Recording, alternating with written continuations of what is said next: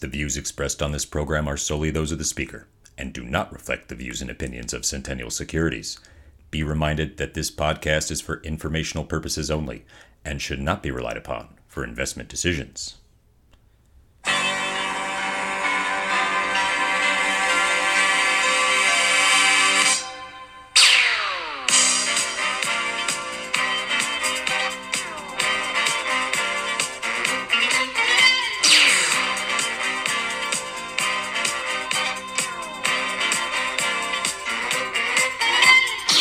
Happy Friday! Welcome to the Weekly Investment Podcast, where we discuss the week's must-know investment news and how it affects your money.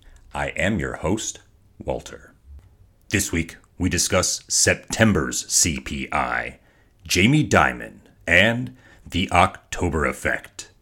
It's been another exciting week in the investment world, so let's crack right into the news. Inflation data released Thursday showed that consumer prices climbed more quickly than expected. A key measure climbed to a new 40-year high, as attention now turns toward the Federal Reserve's next interest rate policy move.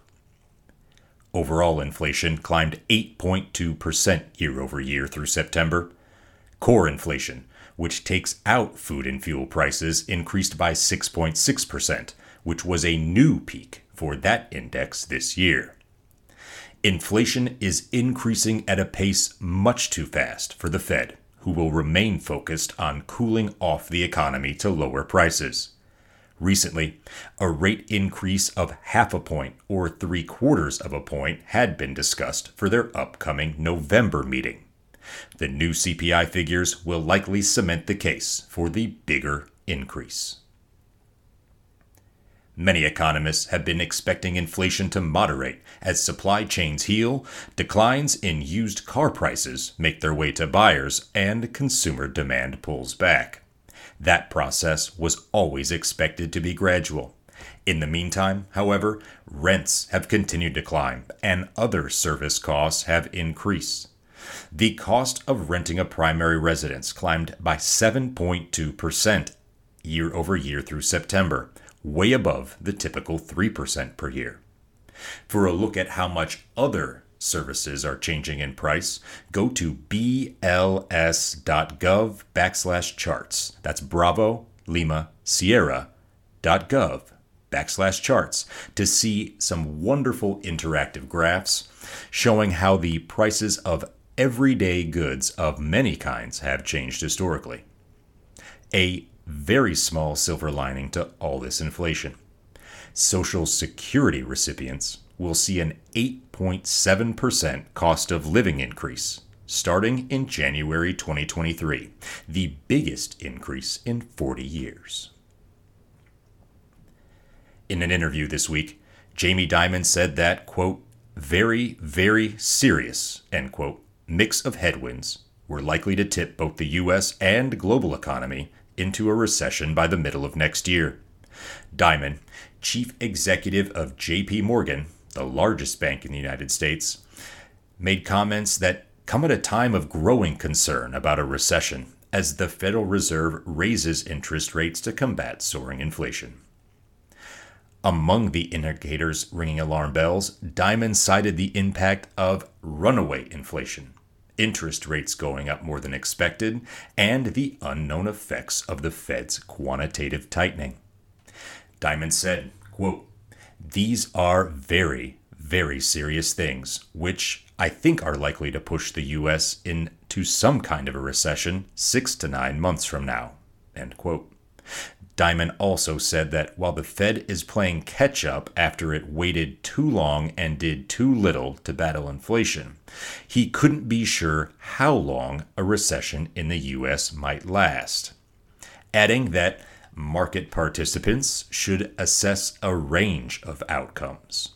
Quote, it can go from very mild to quite hard, and a lot will be reliant on what happens with this war. So, I think to guess is hard, so be prepared, end quote. Dimon said that one guarantee he could be sure of was volatility in the market. He also warned that this could coincide with disorderly financial conditions. Asked for his views on the outlook for the S&P 500, Dimon said the benchmark index could yet fall by, quote, another 20%, end quote, from current levels. JP Morgan is scheduled to release third quarter financial results this Friday, and shares of the bank are down roughly 33% year to date. The October Effect. Spooky movie? A hoax or the real deal? The October Effect is the theory that stocks tend to decline during the month of October. The October Effect is considered to be more of a psychological expectation than an actual phenomenon, as most statistics go against the theory. A handful of historical events may explain how the October Effect came to be and got its undeserved reputation.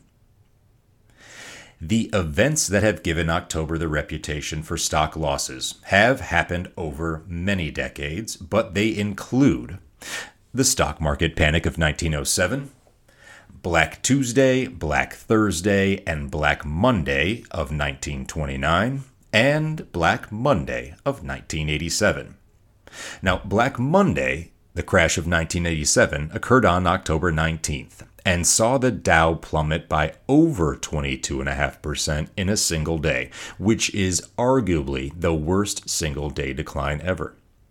The other black days, of course, were a part of the process that led to the Great Depression, an economic disaster that stood unrivaled until the mortgage meltdown back in 2008 and 2009 had a similar weighing effect on the global economy.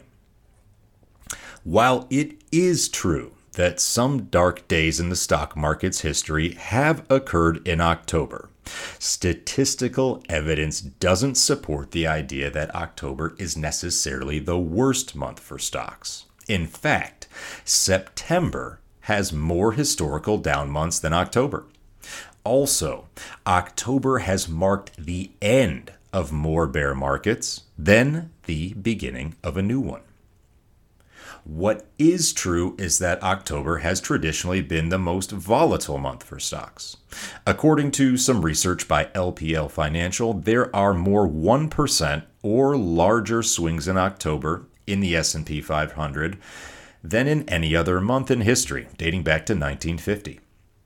Some of that can be attributed to the fact that October precedes elections in early November, and that election uncertainty will contribute to some volatility.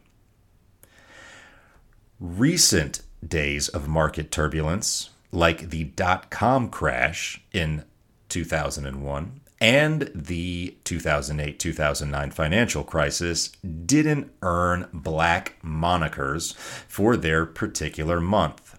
Lehman Brothers collapse, for example, happened on a Monday in September, which sparked considerable market volatility afterwards, and yet it didn't get reported as a new Black Monday.